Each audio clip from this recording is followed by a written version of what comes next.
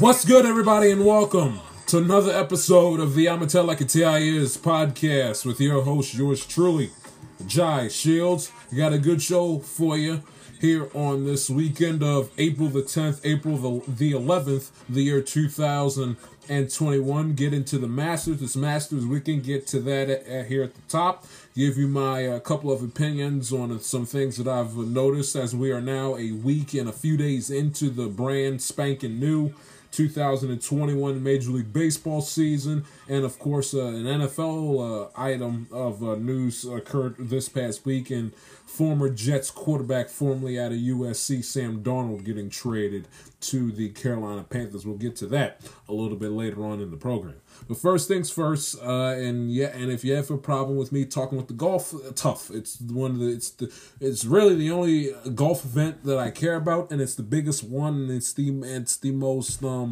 prestigious one, I think it'd be fair to say, in all of golf, and that is the fact that we have the Masters.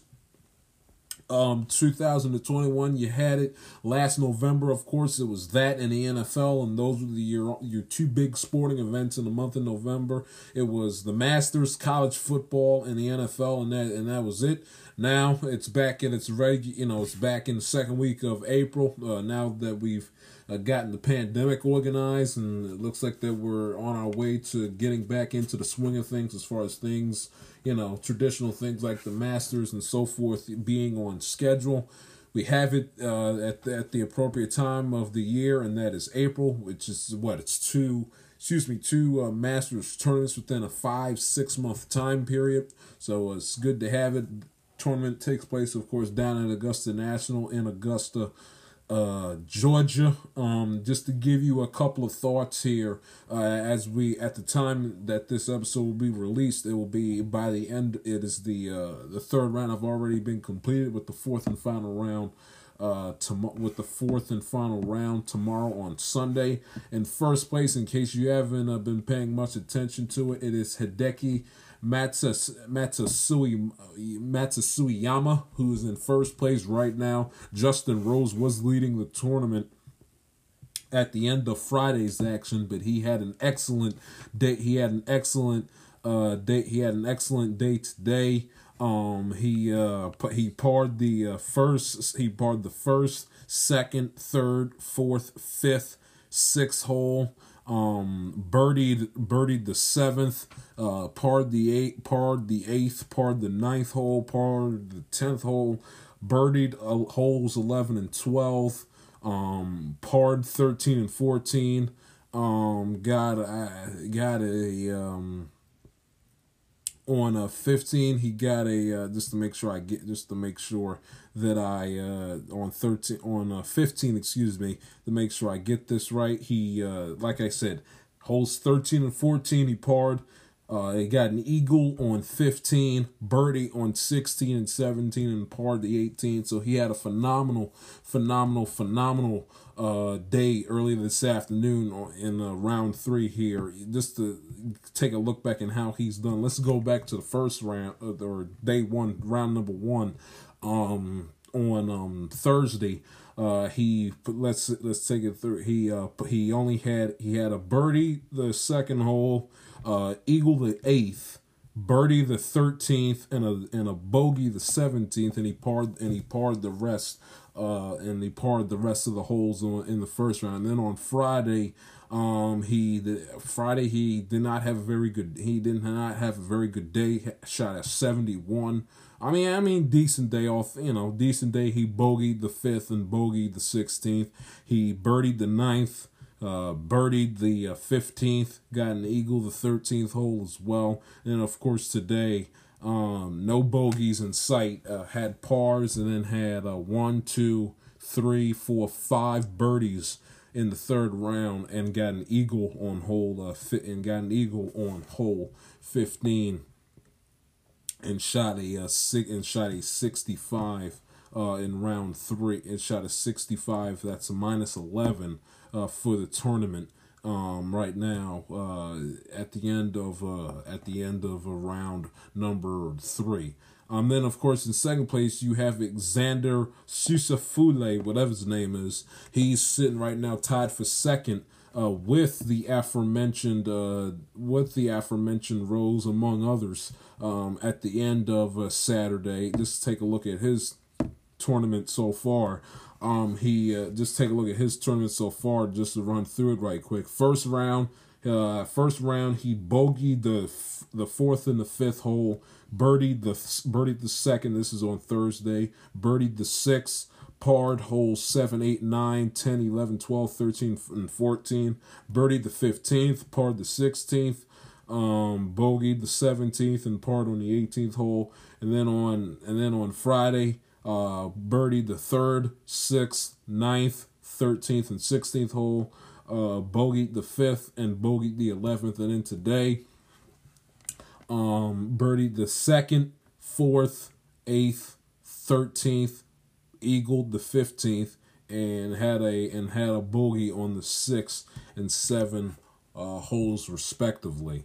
So and right now Xander is flying high. He's 4 shots back of Mate Sumiyama in first. He's had a -7, shot a -4 today. Hideki shot a -7 today. Leishman, Mark Leishman of Australia, he shot a -2 today. He is at -7 for the tournament. You take a look at his scorecard right quick. He had he bogeyed holes 9, 10, 11, 9, 10, and 11. That's 3 straight holes. He bogeyed on Thursday, bogeyed the 14th, got birdies on holes 1, 3, 4, and 6, and parred the rest of the way on Thursday. Friday, he birdied his first 3 holes, and then had even pars from holes 4 through 10. Bogeyed the 11th, birdied holes back-to-back 12 and 13, parred the 14th, had a birdie the 15th, and parred the last 3 holes 16, 17, and 18 on Friday. Then you look here earlier today, he birdied on holes 2, 8, 13, 15, bogeyed the 10th, and bogeyed the 7th, and had pars on the other remaining holes, as his performance ended up at just -2 under par. Justin Rose, who was flying high the first couple of days in this tournament, had a nice, I believe he had about a 3, or if not a 4-shot lead at the end of Friday's action. Take you back to Thursday, bogeyed the first hole, bogeyed the 7th, parred holes 2 through 6, had an eagle the 8th hole, birdie the 9th, birdie the 10th, birdie 12, 13, 15, 16, 17, and parred holes 11, 14, and 18. That was on Thursday. And then on Friday, again, bogeyed his first hole coming out of the gate, birdied the 2nd, bogeyed the 4th, parred the 5th, bogeyed holes 6 and 7, parred holes 8 and 9, 10, 11, 12, birdied holes 13 and 14, parred 15, and birdied hole number 16, and parred 17 and 18. I'm trying to get it in front of me, but I believe on yesterday. I think yesterday he only was like about a shot. I believe he was only like a shot below, if not at an even par at the end of yesterday's action. Today, Justin Rose, you look at today's numbers. He started out better today. He birdied holes 1 and 2 back to back, only to bogey holes 4 and 5. Hadn't set an even par from holes 6 through 11. Birdied hole number 12. Parred holes 13, 14, 15, bogeyed the 16th, and finished at par in the last two holes, 17 and 18, to set at an even par at the end of today's action. So he actually might be in a little bit of a niche here, considering he has to compete with quite a few other guys heading into tomorrow. Zalatoris, who's also tied at second, he had a good day. He had a good day today as well. He birdied holes number 3, 8, 10, and 15. Bogeyed holes 4, 7, and 13th. Sat at par the rest of the afternoon. He finished at just -1 under par for the day. Corey Connors of Canada, he shot for the day a -4. And remember, no Tiger for all you casual golf fans out there. No Tiger, of course, with the 2 broken legs. And but getting back to Corey Connors right quick, he birdied holes 2 and 3, parred holes 1, 4, 8, and 9. Got an eagle on the 6th hole, birdie on the 7th, bogey on the 5th, bogey on the 10th, bogey on the 14th, and birdied on the 15th and 17th hole, and even par of the other back 9s, which I did not broadcast for you there. Spieth sitting at an even par. He shot an even par today. He's in 7th place at a -5. Tony Finau at a -3. He's in 9th place. He shot a +1 earlier this afternoon. Let's see. Mickelson, even par for the tournament, shot a -3 today. He was very good, all things being considered. Let's see. And then let's see. Here ain't anyone else that you need to be concerned about. Patrick Reed, he's tied for 13th. He's at a -1, shot a -2 for the afternoon today. Let's see. Spieth, I gave you the leaders. Well, that's really where you stand. I mean, you got Hideki Matsuyama, who is sitting at a -11, who has a 4-stroke lead over Schauffele, Leishman, Justin Rose, and Zalatoris, who are all tied for second place at a -7. Schauffele, like I said, for the day, shot a -4. Leishman had a -2 today. Justin Rose sat at an even par, and Zalatoris shot a -1 today, and Matsuyama really had an excellent day today, shooting a -7 at the end of round 3. But a good tournament. I kept eyes on it for the majority of the afternoon on Friday. And that's when I saw Justin Rose hit a huge lead and ended that round number 1. DeChambeau, he's the other guy I was interested in to see how he did today. He shot a +3, -2 for the tournament. He had a very good day. This is the big strong. This is the big strong. Excuse my French. Big strong douchey guy who likes to overpower the golf course and essentially likes to get out his big driver and show everyone in America how strong he is and how far and hard he can hit the golf ball. And he, and tries to essentially overpower the golf course and tries to win it that way without having to, chip on the fairway, and there's no finesse game with him with, chipping the ball on the fairway, hitting balls out of the bunker. When he's in a rough patch, no pun intended, he's got a ball in the rough in order for him to, try to chip his way, play the small and the long game as far as golf is concerned. Use every club in your golf bag. It's your driver. The majority of his game is driving, but he pull out the irons, the wedges. He tries to avoid using those by trying his absolute damnedest to overpower the golf course. You take a look at how he did on how he did on Friday. He did very well on Friday. Only bogeyed the fifth and 10th hole. Had birdies hole 6, 8, 9, 13, 15, 17, and 18. Part of the rest had a very good day on Friday, and then today he was just absolutely atrocious. Double bogeyed holes 4 and 12. Bogeyed holes 5, 7, and 16, and only birdied holes 8, 11, 13, and 14. As DeChambeau, who looks safe to say he will be out of contention of winning this tournament. He's sitting unless something ridiculous happens, and he finishes. He's right now sitting tied for 38th place at a +2, with shooting a +3. 3 over par on the afternoon earlier today on Saturday. So that is where you stand as far as the Masters is concerned. I've been into it. Again, one of the more prestigious and one of the more well-known golf tournaments.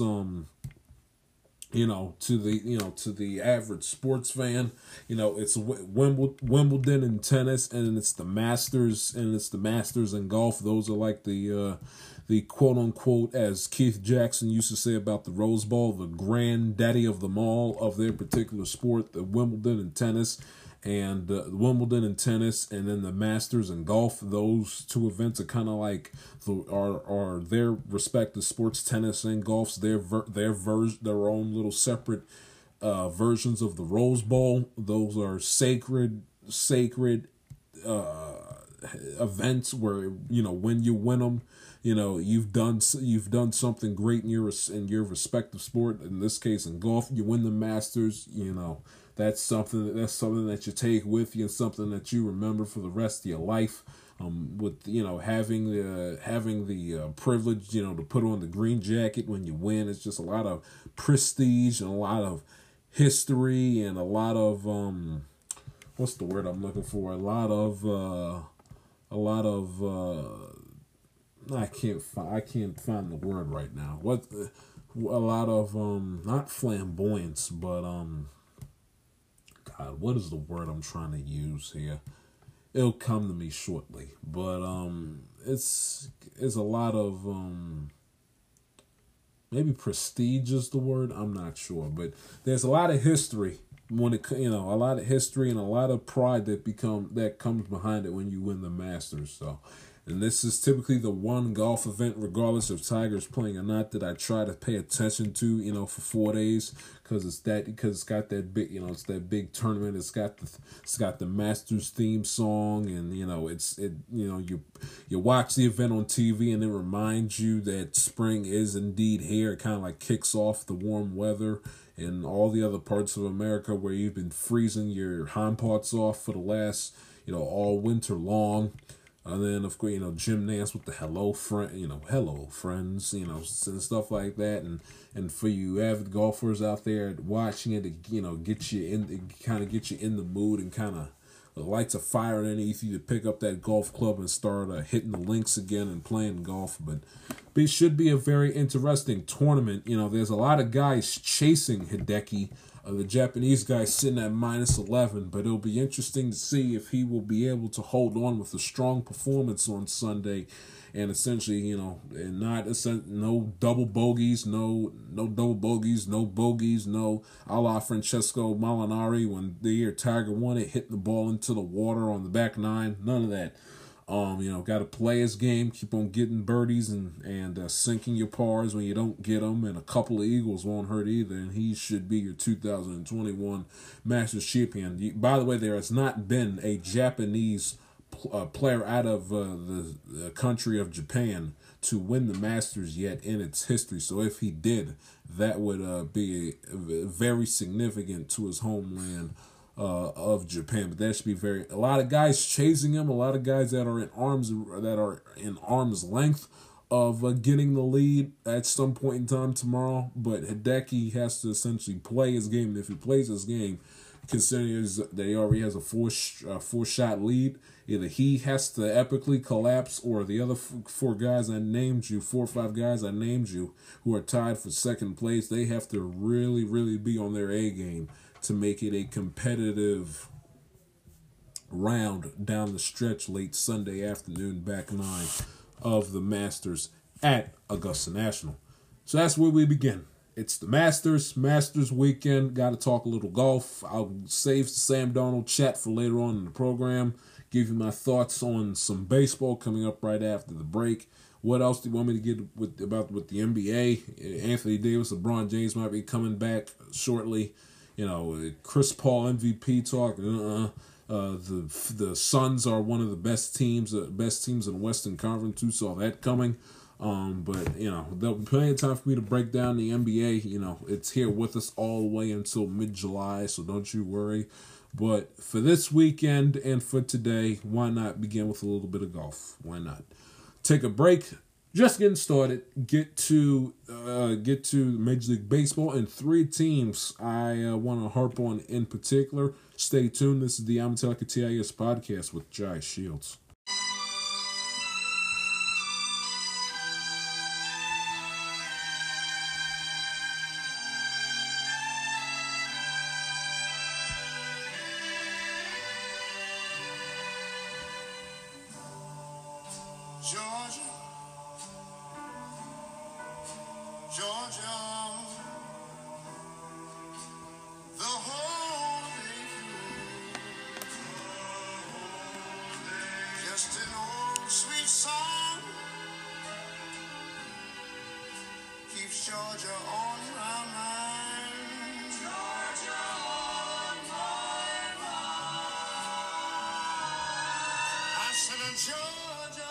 Welcome back to the Amatelica TIS podcast.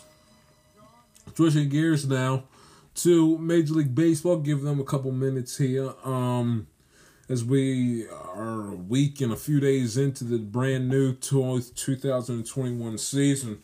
And just first up before I get, because there's three teams I got something to say about. For one, that it's nothing like, and you miss this, with the 2020 that we had went through and everything else. You really do appreciate having fans in the stands. I mean, there is nothing like putting on a baseball game, putting on a baseball game,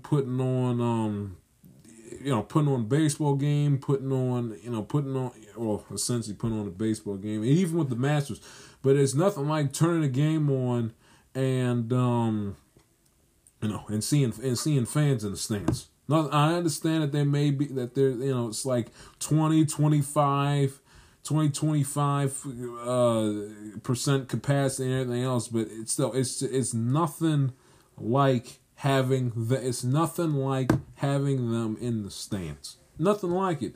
And it's one of the more enjoyable things, about watching baseball just this season along with the fact that it actually started on time, the way, early April compared to mid-July like it did last year. But thank God that there's fans in the stands. Thank God you have to look at those depressing cardboard cutouts and seeing the advertisement tarp all over the seats in the stadiums. I mean, it's just so, hearing fans cheer and hearing fans boo and hearing them taunt and heckle and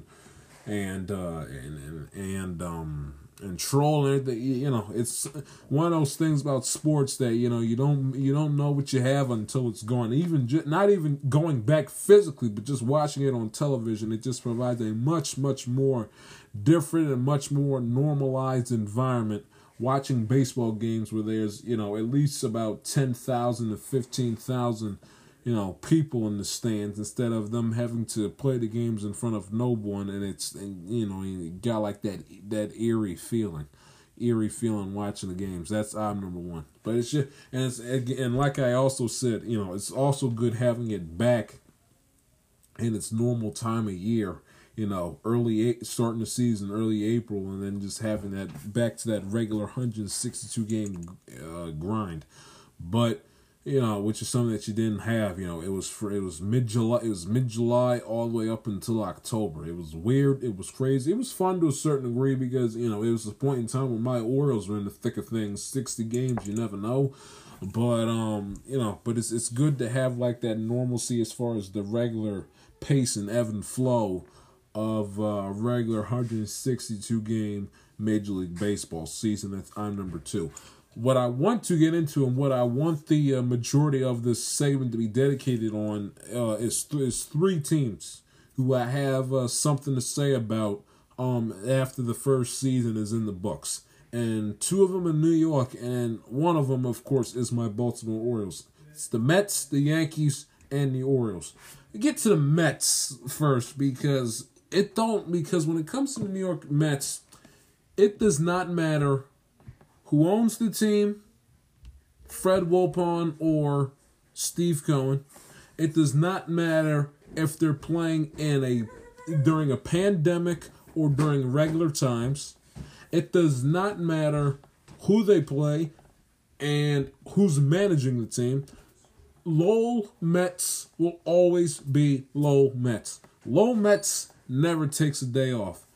Once again, Jacob deGrom, the ace starting pitcher for your New York Metropolitans, started earlier this afternoon on Saturday against the Miami Marlins in the Mets' second home game of the young 2021 season. By the way, that was a joke. Let me divert on that a little bit. The fact that Michael Conforto leaned into that pitch to win the Mets the game on Thursday in their home opener, leaning into it with the bases loaded so he can get hit by a pitch so they can get a cheap run and a cheap undeserved win. That is so Bush League. That is so Bush League and so like just wrong and dirty and just poor gamesmanship. It's maddening. It really, really is. Bad job on by the umpire, because if you go back and you watch it, the umpire looked like he was about to signal strike 3 until he realized that Conforto literally stuck his elbow out in the middle of the strike zone, got hit by it's one of the more cheap chicken you-know-what ways to win a baseball game. It really, shame on the umpires for missing it, and shame on Major League Baseball for a play like that not to be automatically reviewable so they can realize what the heck happened and they can change it. Now the home plate umpire of that game, which I believe it was Ron Copeland, if I'm not mistaken, went back and saw it and came out and said, "Hey, I made a mistake. That I made the wrong decision. I should have said, strike out." He leaned into the pitch, whatever. But the fact that, just the whole sequence bothered me. Good job by the people of SNY calling the Mets out on it. It's just like it was a dirty, cheap, horse you-know-what way of winning a baseball game. Conforto sticking his elbow out to get. I hate winning games in general via walk-off hit by pitches and walk-off walks. That's the most boring, anticlimactic way to win a baseball game, for one. And for two, the fact that you leaned into it. It leaves an uncomfortable, bad taste in your mouth, or just a bad feeling about it. It's just like, it just feels dirty. It just feels, it's something about it just feels wrong. But anyway, I'm getting off the beaten path. That was Thursday. What was on Saturday was the fact that deGrom went 8 innings, didn't walk a batter, gave up 1 run. That was a lousy home run to the Marlins player Chisholm Jr. in the second inning with 2 out in the second. But deGrom went 8 innings, gave up 5 hits, 1 run. That was a home run I just told you. Did not walk a batter, struck out 14, went 8, and the Mets lost the game. for two reasons. One, they can't get any run support. I do not have the I'll get it to you by the end of the program, but the Mets record with Jacob deGrom pitching has got to be one of the worst records for a starting pitcher pitching for a single franchise as you are ever going to see in your life. Let me see what his numbers are. Okay, all right. Let's see if I can find deGrom. Okay, deGrom. And this, to be fair, this is prior to today's game, but still, you get the idea. deGrom, ERA, lowest ERA with 2 runs support or less, minimum 50 games started. deGrom, ERA of 3, winning percentage, the Mets when he pitches, 146. Percentage of runs scored, 2 runs or less, 31.5%. Career starts with 2. Let me see if I can get this right. He's got 184 career starts, and 31 of them are winless. Think about that. He's got more winless starts than the late Tom Seaver had, the former Met. 184, well, I guess 185 you include today, career starts, and 31 of them, that's either loss or no decision. 31 of them, or 32 I should say, he did not get the win. 32 of them. And he started the game the other night, opening day on Thursday, April the 1st, where he left after 6 innings with a 2-0 lead, and the Mets ended up losing the game 5-3. Now granted their manager gave him a quick hook, six innings, and he only throws 77 pitches. I mean, really? So the Mets manager learned his lesson this time, because he left them in, 2 innings longer, and the Mets still couldn't get the deal done. And this is a Mets lineup that, all I heard about was the fact that, well, they got Lindor, they got Conforto, they got Dominic Smith and Pete Alonso and Jonathan Villar, who they got from my Orioles. They're going to be a pretty decent team offensively. Lindor went 0 for 3. Conforto 0 for 4. Alonso 0 for 4 and struck out 3 times. Dominic Smith struck out twice, went 1 for 3. Jonathan Villar went 0 for 3 and struck out all 3 of his at-bats as well. And the only hits they got was Brandon Nimmo, Dominic Smith, and deGrom himself got hits. 3 hits in the game for the New York Mets. 3. And to make matters worse, and why this guy is still on the team, when I'm hearing, when the majority of the offseason, and all through spring training, all I heard was the fact that the Mets are going to be right there in the thick of things of the NL East, and look out and see if the Mets don't make a run for a World Series. Well, Met fans, let me ask you a question. And for the record, Mickey Callaway is gone, and what's his face? Brody Van Wagenen is out the door too. Let me ask y'all a question. Why is Edwin Diaz on the team? Why is he on the team? Why is he in the bullpen? Why is he an option for their manager? I believe his name is Luis Rojas, I believe. Why is he an option in the bullpen for their manager to go to in tight late game situations? Can someone explain that to me, please? They can't hit per usual with the Mets. Can't hit, and when DeGrom is pitching, they especially don't hit.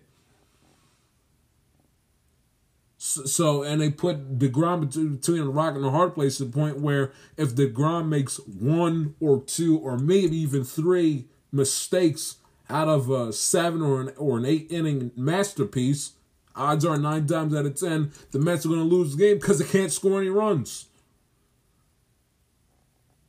But then Diaz comes in, pitches 2/3 of an inning, gives up 3 hits, 2 runs, both of them earned, walks a batter. And gave up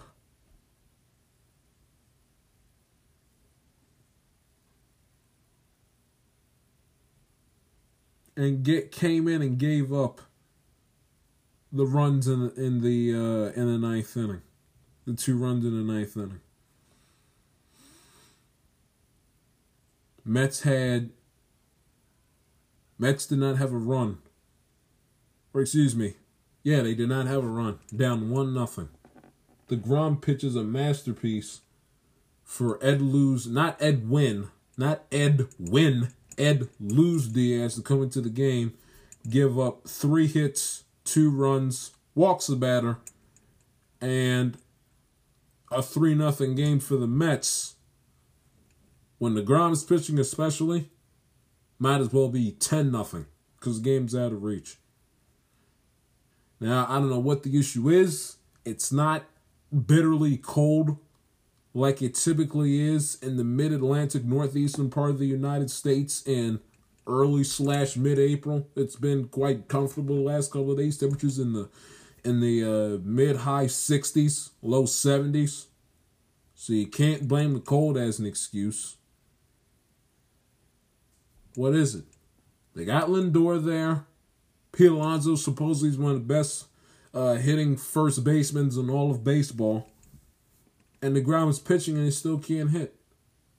Now, to be fair, I didn't pick the Mets to win the division, but I picked them to win 90-something games and to make the playoffs as a wild card team to lose to the Padres. But they can't win 90-something games hitting like this. When their guys like Lindor and their guys in Lindor and Alonso combined for 0 for 7 and 4 strikeouts.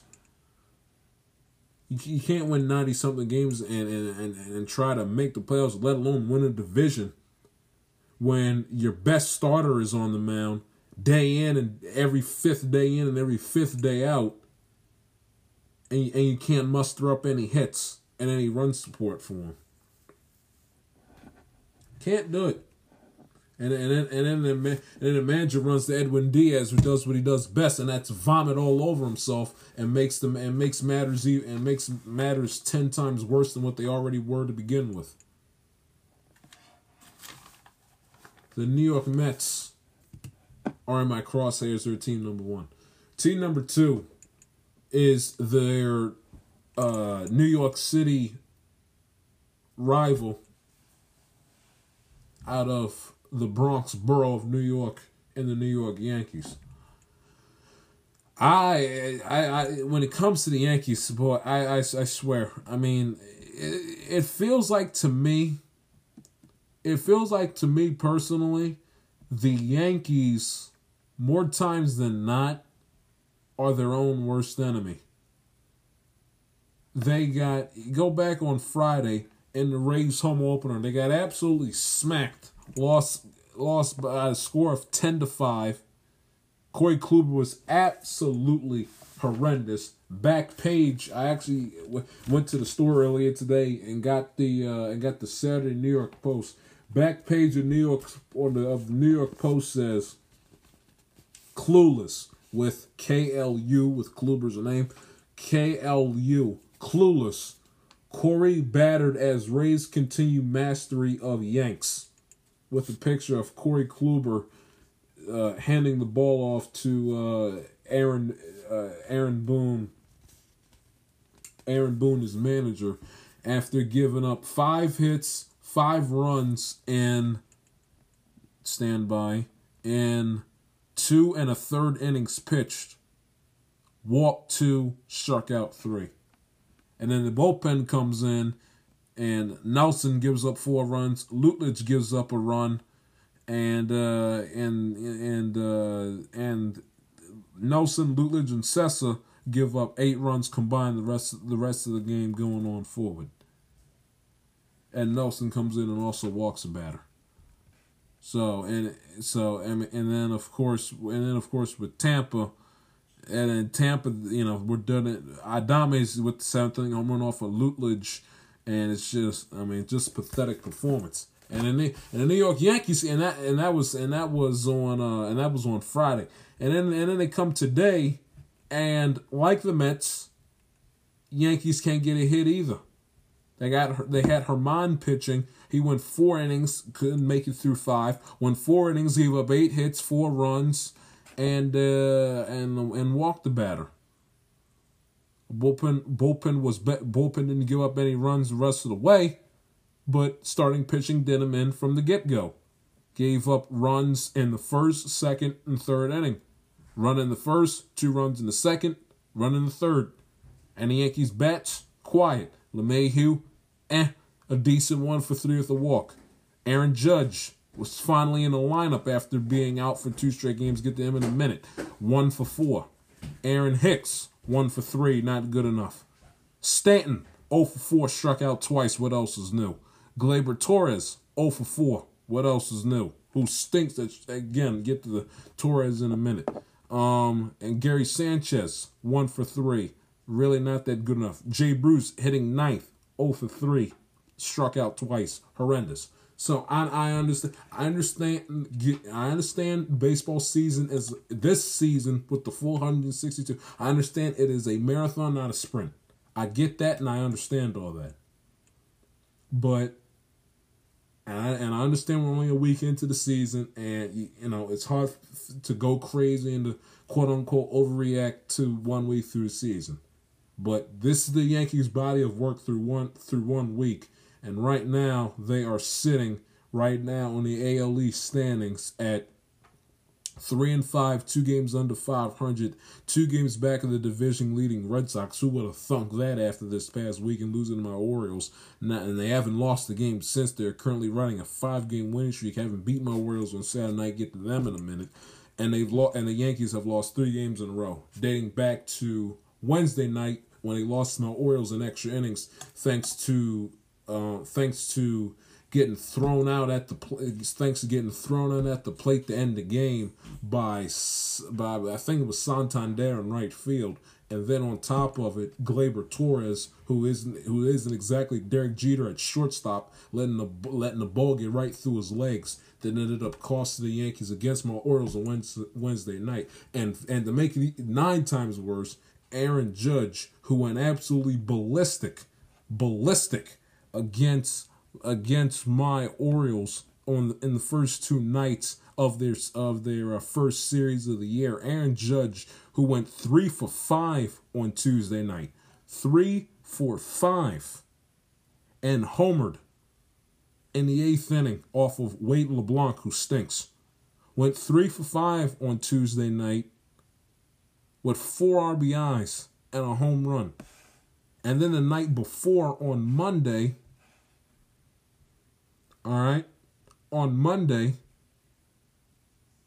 went 2 for 3 with a walk and a home run in that game in the 4th inning.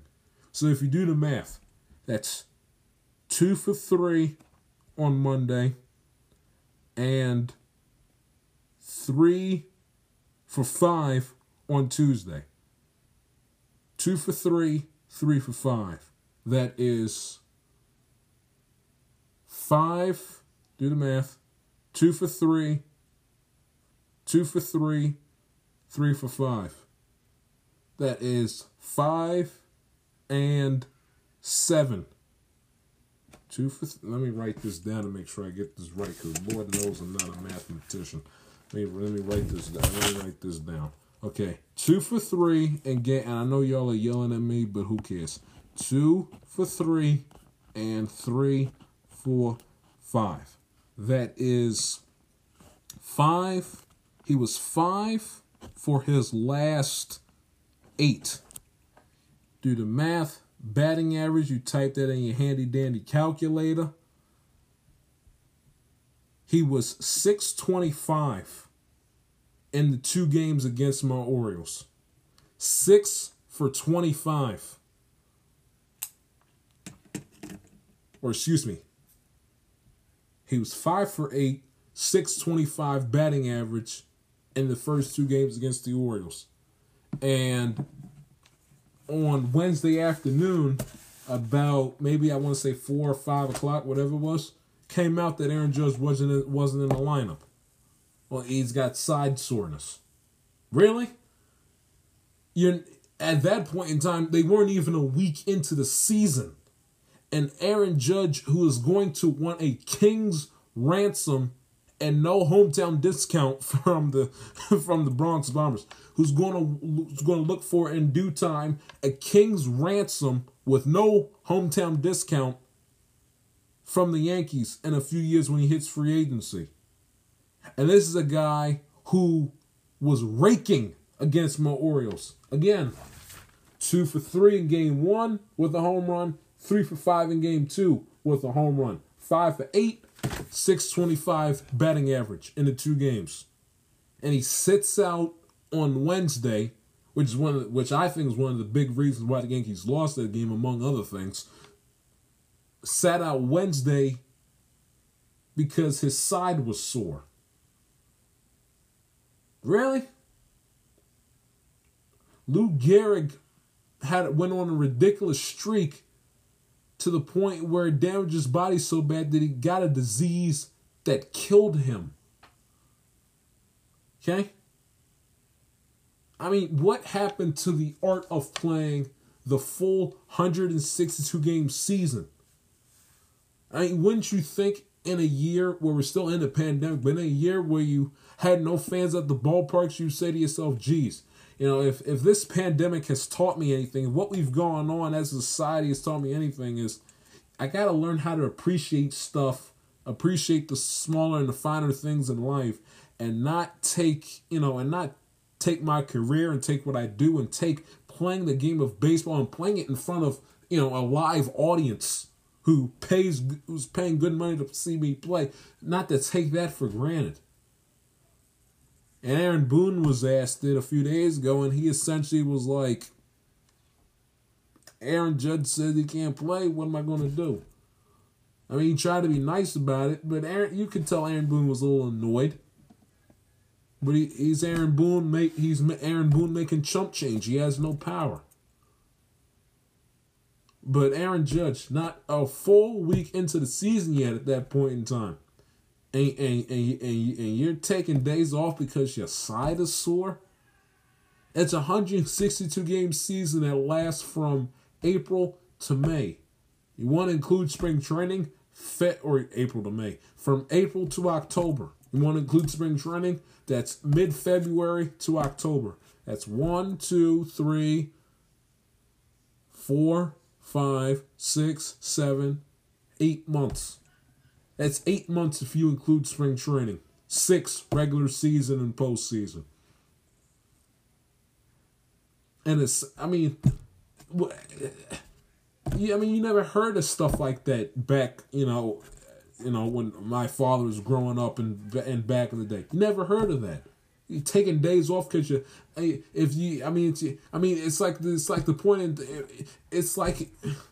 to the point with Judge where if he wakes up from a night of sleeping with a sore neck because he slept the wrong way, his head was tilted weird when he went to sleep, he's gonna have to put him on the 15-day IL list. A sore side? Really? Given the fact that all that we've been through as a society, you'd think that you'd appreciate playing the game in front of people a little bit more. Also, considering the fact that you're not even at the point in time when he was taken out of the lineup, that you weren't a full week into the new season yet. Heck, you hadn't even had a road trip at that point in time. You didn't play you didn't have to worry about flying. You didn't have to worry about the uncomfortable hotel beds. You haven't left the Bronx.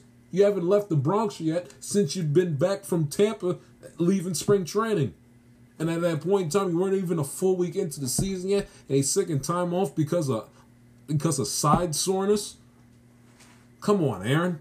Man up and toughen up. Pull yourself up by the bootstraps. Let's go. It's baseball. 162. 6 months. Let's go. You're a grown man, and you want big boy money, and you're going to have your hand out wanting all that in a bag of chips, probably nearly $500 million when your time comes. You got to earn it. You can't sit up here and expect teams to pay you big time money, and you don't show up for work and you don't play. Doesn't work like that. It's unrealistic. Not a week into the season, and he's belly aching Aaron Boone about side soreness. Now he's back into the lineup today, but still. Come on. Show some guts. Show some toughness. Grow up. Team number 2. Team number 3, and lastly, it's my Baltimore Orioles. Try not to get too high. Try not to get too low. It was ecstatic when they swept the Red Sox this past weekend. Ran to a buzzsaw with the Yankees first 2 days. One on Wednesday, it was great. Thursday, Harvey can't get out of the 5th inning. Matt Harvey, just terrible. Tonight, on Saturday, they produced. Now, Mancini swinging at the first pitch with the bases. I did not realize how that essentially was the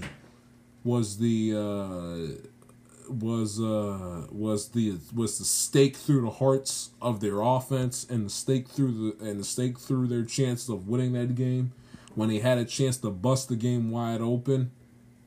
When they had Mancini up with the bases loaded, and he swings first pitch and grounds out the Devers. So I did not realize at that point in time how costly that was in the grand scheme of things of the game. But they're 4-4. They've played throughout their first 8 games as divisional opponents. Red Sox in Fenway, Yankees in the Bronx, and now, of course, Boston to open things up at Camden Yards. They play the Seattle Mariners.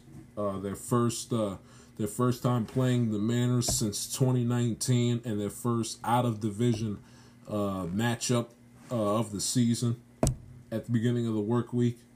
But, you go back and you look, the hometown guy, Zimmerman, 6 innings, 7 hits, which you don't like, gave up 3. He made a couple of mistakes, which was unfortunate, but he wasn't terrible.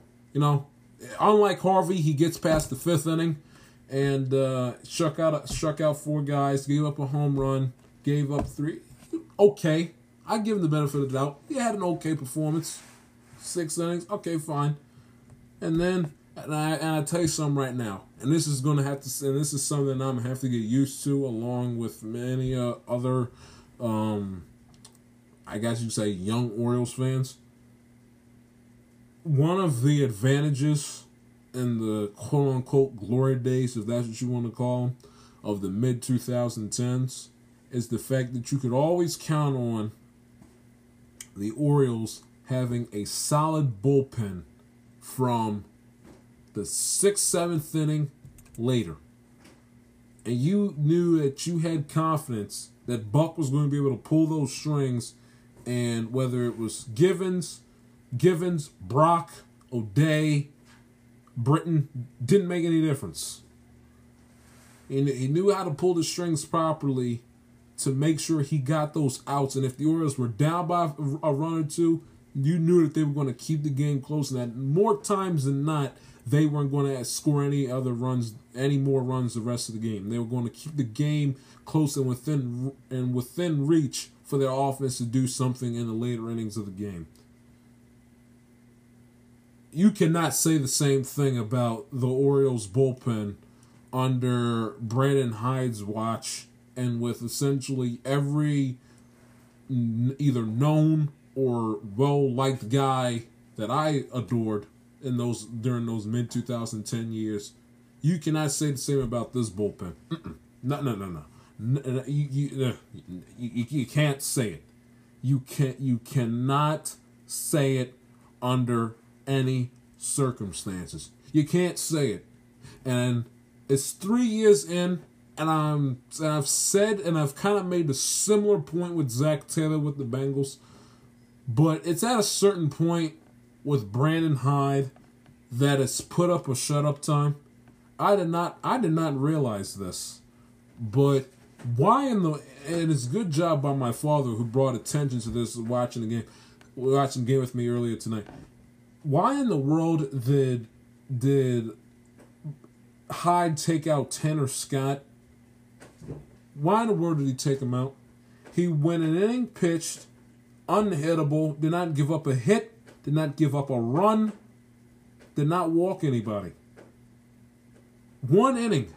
You had a day off yesterday. You did not play a game Friday. I can go back and look. I do not think that Tanner Scott pitched on Thursday. He did not. So he did not pitch Thursday. Had a day off Friday. 1 inning in, tightly contested ball game, knowing that your bullpen is a hot pile of garbage, and you take him out after 1 inning of work to run to Valdez and Tate, who stink. Valdez goes an inning, gives up 2 hits, gives up 2 hits in a run, and then Tate comes to blow the save in the 9th inning to allow Boston to tie the game up in the 9th inning. Why did he take Tanner Scott out prior to the 9th inning, please? What is Valdez Zach Britton all of a sudden? I must have missed it. And then he runs to Tate, and he runs to Tate after that, who gets 1 out, walks 2 batters and gives up a run. Are you kidding me? Can Brandon, again, he and Taylor in my crosshairs in 2021, but Hyde's getting it now. Put up a shut up time, Hyde. Let's go. I'm sick of the excuses with the rebuild and the this, that, and the other. And we got young talent this, young talent that. Enough of that. Enough. Could care.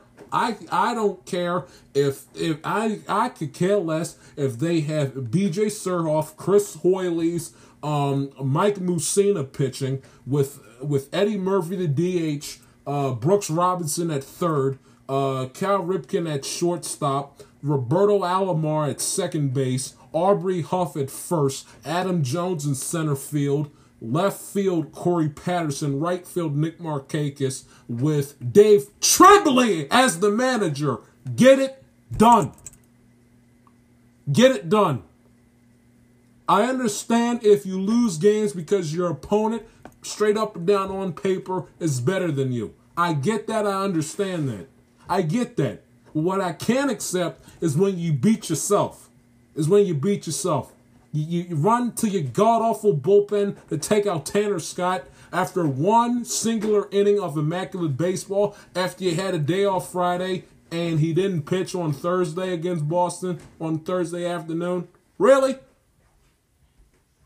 Really? This is what we're going to do now? Really? You got to be kidding me. I mean, you guys don't know how to handle a rundown properly, allow the run to score in the first inning because you don't know how to handle the rundown scenario properly. Mountcastle in left field the other night on Wednesday misplays a fly ball, allows the Yankees to score a crucial run in that game, a game that shouldn't have went into extras. I can't take it when you beat yourself. When it's the basic fundamentals that you somehow find a way to screw up. That's where I draw the line. Your team beat you because they're just better overall. All right, whatever. Rebuilding, all right, fine, whatever. You beat yourself with bonehead, egregious mistakes that many little leaguers know not to make.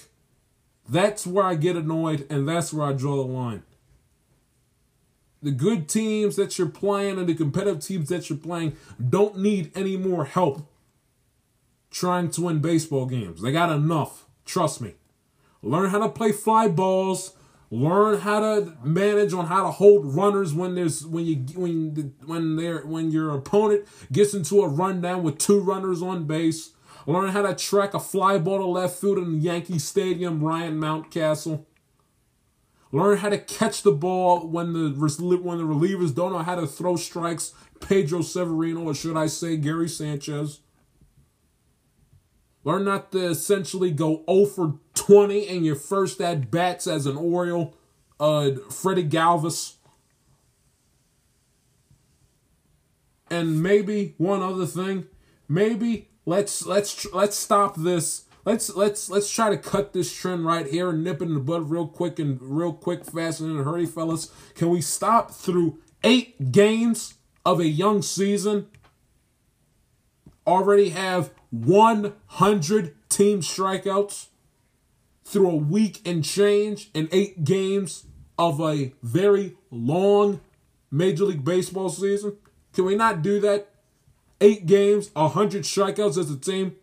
Can we take a couple pitches and make a pitcher work their pitch count, please?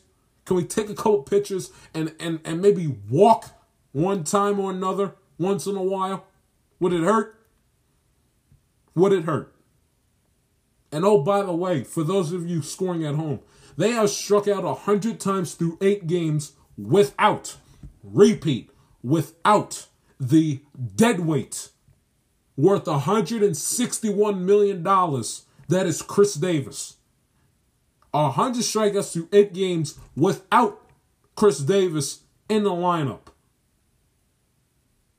Without him in the lineup. Through 8 games.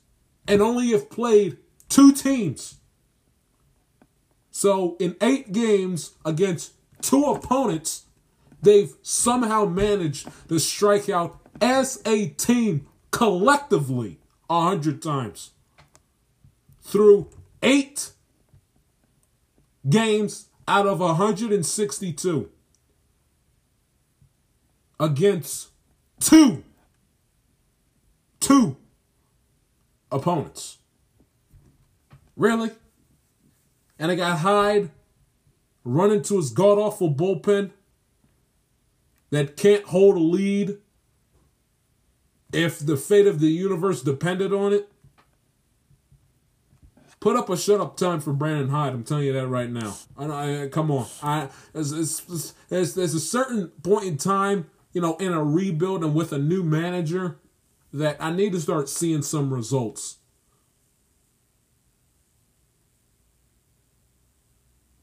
And you can start, and this is something that the Bucks show off their managed teams never have a problem of, is basic, simple, on-field fundamentals. If you master the fundamentals, at least with that building block, the rest, for the most part, should be gravy. But when you beat yourself, not know how to play fly balls off the warning track, Mullins thought earlier on Saturday night. Mullins read a fly ball that went back center field. I forget what inning it was and who hit it, but it went back onto the warning track in center field. Thought the ball thought it was a home run. Tried to scale the fence to see where the ball landed, and the ball hit off the wall and nearly hit him smack in the face.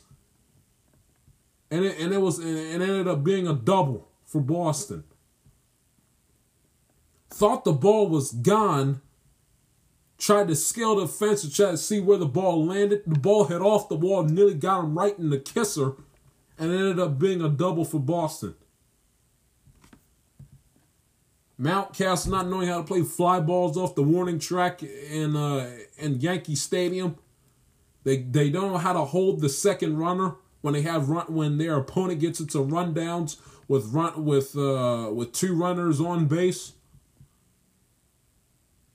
And we can't catch a ball that's about 1.5 to 2 feet out. That's about 1.5 to 2 feet outside the strike zone.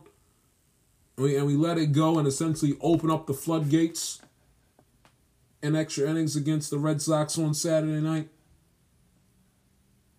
Get it together, guys. Get it together. Get it together. Young season, I get that. But please, get it together. There's nothing that chaps my hindparts more and chaps Orioles fans' hindparts more and sends our blood and gets our blood boiling than when you beat yourselves. Because when there are chances of and opportunities there for you all to win baseball games and you simply squander them because you get in your own way, because you're not fundamentally sound or you're not paying attention or whatever it might be, when you beat yourself, that's what really, really, really pisses us fans off. It's when you beat yourself. And the Mets can't hit for DeGrom, and Judge, God forbid he slips and falls on his behind when he gets out of the shower because he has to go on a 2-day IL list with a sore gluteus maximus. That's neither here nor there. Brother's taking a piss in the background. We'll let him finish during the break. Back after this.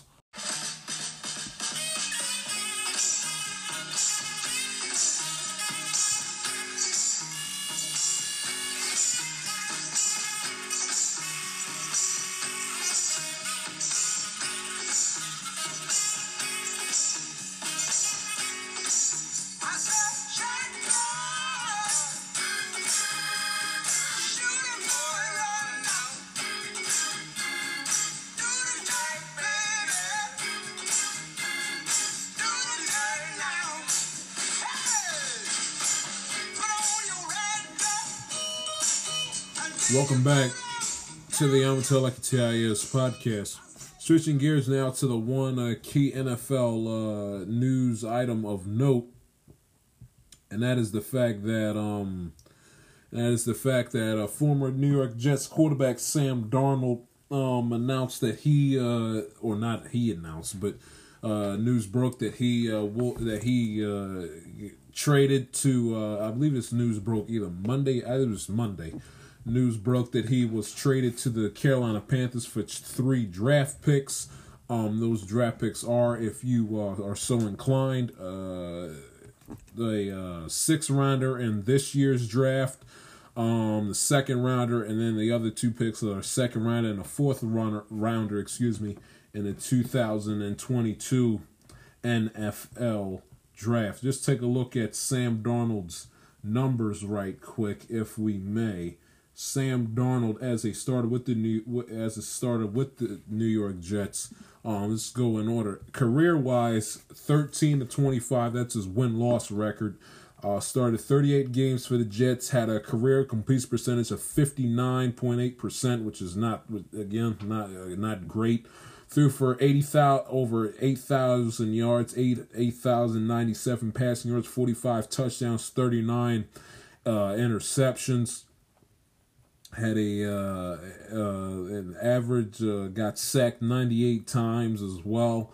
Of course, and people are saying and making the assumption, hey, Ryan Tannehill, we all see how much Ryan Tannehill blossomed when he got out of the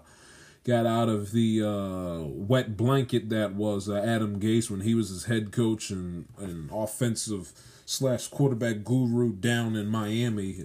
Maybe the same thing will happen to Sam Darnold, who was highly praised upon and was a highly acclaimed quarterback coming out of USC heading into the 2018 draft. And and a lot of people are saying that it might be the same situation when he gets out of and granted Adam Gase is fired, but you wonder that maybe it's time for a new change of scenery as well. Maybe he and Saleh and their new offensive regime with Saleh's new offensive regime might not you never know.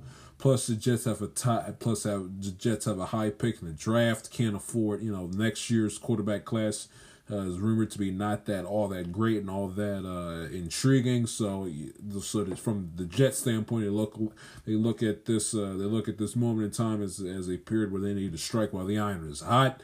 Especially with the top 5 pick in the draft, you never know. And again, the quarterbacks that's projected to come out of next year after the 2021 season are projected to be not as great. Again, so they got to strike while the iron is hot. Granted, no Adam Gase is there, and Gase's regime is totally out of the picture now in New Jersey. But yeah. I think the Jets and Darnold will both benefit from the fact of having a new change of scenery. You don't want to have the old quarterback, with the new head coach because that may be a little dicey. I would imagine that Saleh wants his own guy for him to work with from scratch in New York, and then I know Darnold wants a fresh start after dealing with the hell that is having Adam Gase as your head coach in the National Football League. So he, and last year played 12 games, had a 59 completion percentage, threw for 2,208 passing yards, 9 touchdowns, 11 interceptions, which is far from great and far from what you want your quarterback. QBR for the Skip Baylesses of the world is a 40. Again, not fantastic. And then of course, so he just had a rough 2020 campaign where the Jets one of the worst teams in all of football. Sam Darnold again I would imagine he would appreciate. There was a video on social media earlier this last week that he's all giddy the fact that change of scenery and he's going to be a part of the Carolina Panthers organization, who, like the Jets, are rebuilding themselves. They had Teddy Bridgewater in the mix as well. Teddy Bridgewater, who was a good stopgap quarterback, and you can imagine, and who can blame them, that the Panthers who have a pretty decent pick in the draft, but they're not top 5 because they were fairly competitive and fairly decent in 2020. They do not have a top 5 pick in this year's draft. So, and they kind of see the writing on the wall with the quarterbacks coming in, heading into the 2022 draft. So they figure, hey, Darnold, young quarterback, only played 3. He's only 3 seasons in. If Tannehill can flourish, coming out of Gase's dominance, then maybe Darnold can too. Outside of Brady, which is going to have to deal with again, a la his 18 and 19 seasons with the Jets, he's going to have to deal with Brady twice a year again. But other than that, the division is not going to be, outside of the Buccaneers. The division isn't going to be that brutal. Breeze is retired, and you will imagine the Saints will take a step back. Falcons again. The Falcons, even though Dan Quinn is gone, you cannot imagine that the Falcons are going to do anything with Matt Ryan at quarterback, and I really don't know their direction as far as the Atlanta Falcons is concerned for their upcoming future. And then of course you look at no, that's it. The Bucks will destroy them. The Saints will take a step back and won't be nearly as good with Breeze. And of course the Falcons, they're still dealing with the aftermath of 28-3. So, and again, it's not that the Carolina Panthers organization's goal is to make the playoffs in 2021. Their goal is essentially to be as competitive as best they can, see where they are with Darnold, hope Darnold and the coaching staff down in Carolina clicks, and Sam Darnold essentially reestablishes himself as a top 15 quarterback in the National Football League and puts together a pretty decent season for the Carolina Panthers, where they play some competitive and decent football and maybe split a season series with the Buccaneers, at one time or another in the foreseeable future. But the Jets get rid of Darnold. Darnold gets a new change of scenery. Jets stock up on draft picks. Carolina might have their new franchise quarterback. Remains to be seen. I would imagine it'd be interesting to see what they do with Bridgewater, whether they trade him or outright cut him and see where that goes, or they have Bridgewater start the 2021 season just to allow Darnold to get some time to get his feet wet, and then allow Darnold to essentially have Bridgewater, quote unquote, hand the team over to Darnold. But that remains to be seen. As far as the Jets are concerned, as far as a quarterback, either Mac Jones or Zach Wilson, the Alabama quarterback, or the quarterback out of BYU, is the Jets have pretty much tipped their hand at the fact that they're going to get a quarterback. Not going to be Trevor Lawrence, courtesy of Greg Williams, but and that debacle against the Raiders in December. But it looks like that the Jets are going to walk out of this 2021 draft by the end of the month of April, early May, with their new quarterback for 2021 and beyond. But that's where you stand as far as the Sam Darnold trade is concerned. Gave you a couple thoughts on the Masters heading into the final round on Sunday, and gave you a couple minutes on the Yankees, Mets, and my Baltimore Orioles a week into the season. Basic routine show, but hey, it's par for the course sometimes in this business. You've been listening to another episode of the I'ma Tell Like I Tell You podcast. If you like what you heard and are new to the program, please subscribe. Follow your boy on Twitter and Instagram at the J Shield. Follow the show on Instagram at @I'mmaTell_podcast and the show on Twitter at @I'mmaTell_it_TIS. It's your boy Josh Shields. Talk to you Wednesday, I promise you. Y'all stay safe. Y'all take care. See ya.